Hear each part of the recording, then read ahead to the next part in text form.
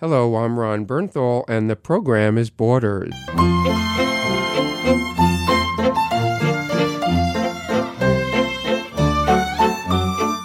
Surveys have shown that for many American visitors to Europe these days, it is not the beaches or museums or festivals that is drawing them to the continent, but rather it is the restaurants, food halls, and even specific chefs that determine the cities and countries they visit. For the food tour operator Eating Europe Tours, this has meant an increase in the number of cities where they now offer guided tours of interesting neighborhoods in 6 European cities. Founded in 2011 by Kenny Dunn, an American living in Rome, the company now offers food tours in 5 additional cities: London, Florence, Prague, Amsterdam, and Paris. In Amsterdam, the company runs food tours in the Jordan district, a traditional, well-established neighborhood filled with canals, and in the newly gentrified Old West district, where a historic food market and vibrant ethnic neighborhoods makes for a unique food tour. Camilla Lundberg is the operations manager for Eating Europe Amsterdam and was conducting a recent food tour in the Old West district. The neighborhood is called Oud West, or Old West in English. It was chosen because it really represents like local Amsterdam today. So Amsterdam is a very diverse and very multicultural city. We have 180 different nationalities living here, and around 60% are non-ethnical Dutch. So this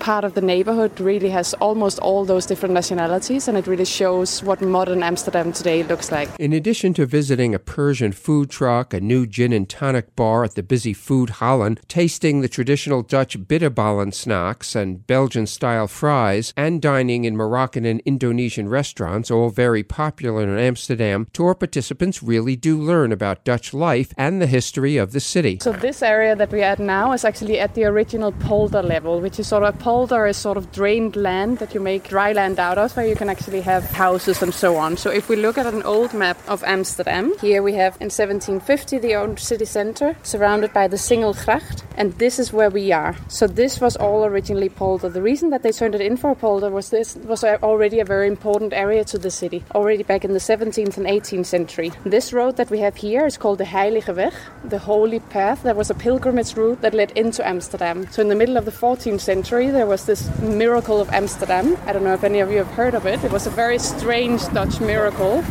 And this was the Catholic times of Amsterdam, and the old man was dying, and on his deathbed, while dying, he threw up, and he was just getting his blessings from the priest. Now they put the vomit, they put it in the fireplace and to burn, but it didn't burn. So everybody said, "Oh, it's a miracle!" Really important route into the city, and you got lots of little inns here on the road. So there was already a lot of houses there, just around this road, although you were outside the city belt. But they also started using this area for other things. So the rich people, Amsterdam was becoming very densely populated, smelly, and too many people, and the rich people decided to have these big country estates outside of the city. So they made these big country estates, and then they created the pleasure gardens.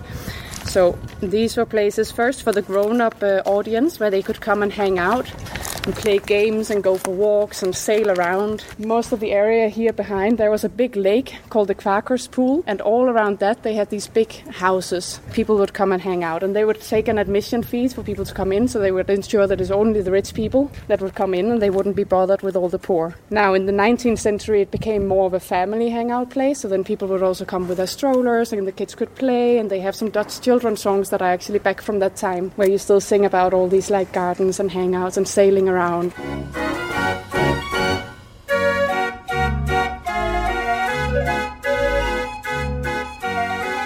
One of the more interesting stories that Camilla told the group was about how after World War II, Amsterdam people learned how to take more showers.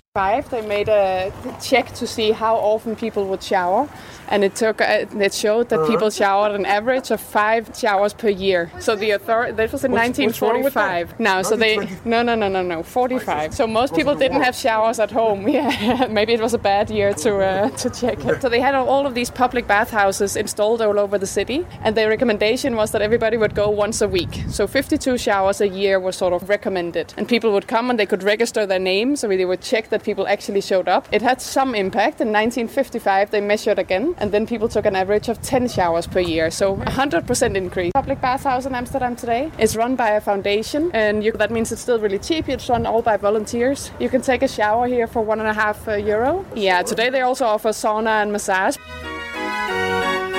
For more information about hooking up with Eating Europe tours, go to eatingeurope.com. Borders is produced at WJFF, an NPR affiliate station in Jeffersonville, New York. I'm Ron Bernthal, and this is listener-supported public radio.